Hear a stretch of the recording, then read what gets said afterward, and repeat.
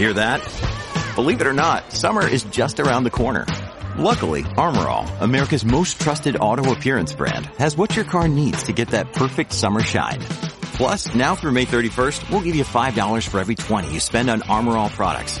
That means car wash pods, protectant, tire shine, you name it. Find out how to get your $5 rebate at armorall.com. Armor All, less work, more clean. Terms apply. You're commuting home with Katz and Cosby. Now, here's John Catsimatidis and Rita Cosby on 77 WABC. And by the way, coming up in just a few minutes, we're going to have actually the Attorney General there of West Virginia.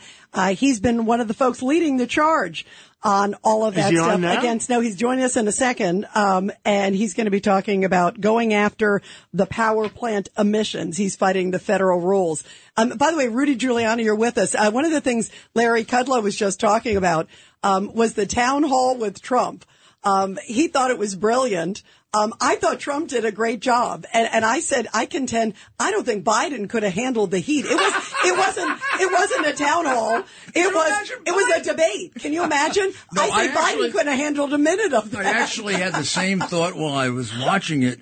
It would have been cruel and unusual punishment to have Biden there. Imagine, though, you'd have to put him up against an equivalent like how about our Greg Kelly? If Greg Kelly got a chance to interview him, that'd be interesting, right? Yeah, and I wish CNN would do 1/10 of what they did with Trump, right, with Biden, just to get that, just to see. Guys, he was on the ball. I will say that. While we're waiting for the Attorney General, I was shocked for Larry to say that I was too. The our regional banks don't have a future.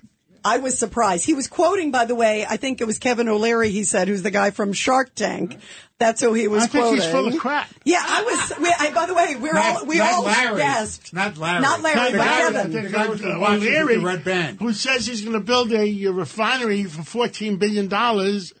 What is it, Chinese money? What is it? Yeah, it was interesting. And we all were like, wait a minute, there's no future. And Ed Cox, you've got a reaction to that, too. Yeah, we are unique in the number of small banks that we have. Europe does not have that kind of a system. And in many ways, I think we're headed towards more of a European system. I think we better make a change in government in 2024 because I like our government the way it is. Yeah, Amen. Absolutely. That was to me shocking. And also, John, regional banks are sort of the heart and soul of the economy. I mean, that's the other thing too. They are vital, right, Judge? Don't they do the mortgage lending?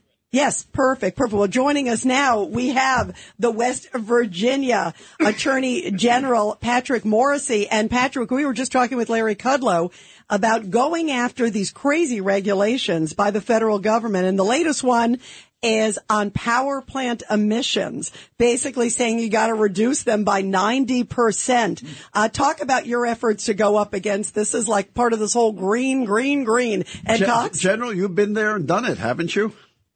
Yeah, so this is deja vu all over again because last summer we had a huge victory at the U.S. Supreme Court, the West Virginia EPA decision where we took a huge chunk out of the Biden Green New Deal plan.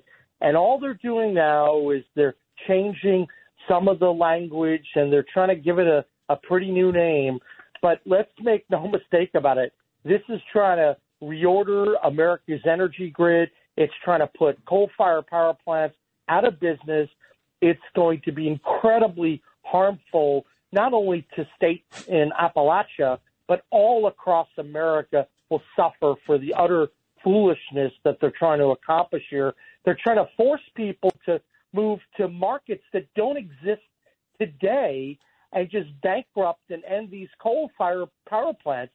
It's unreal how insane this proposal really is.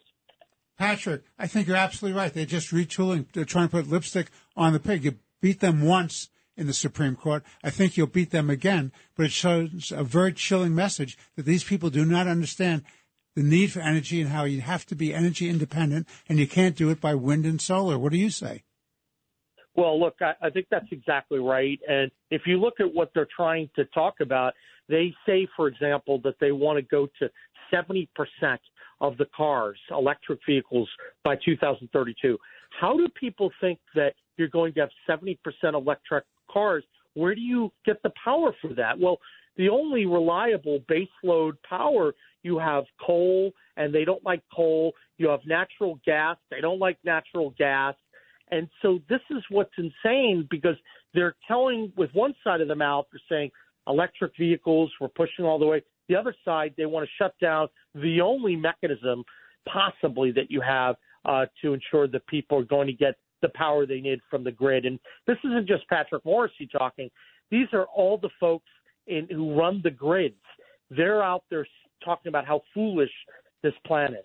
Well, and everybody, we're talking to West Virginia Attorney General Patrick Morrisey. Rudy Giuliani, you got a question for him? Sure. The grid is at a breaking point right now.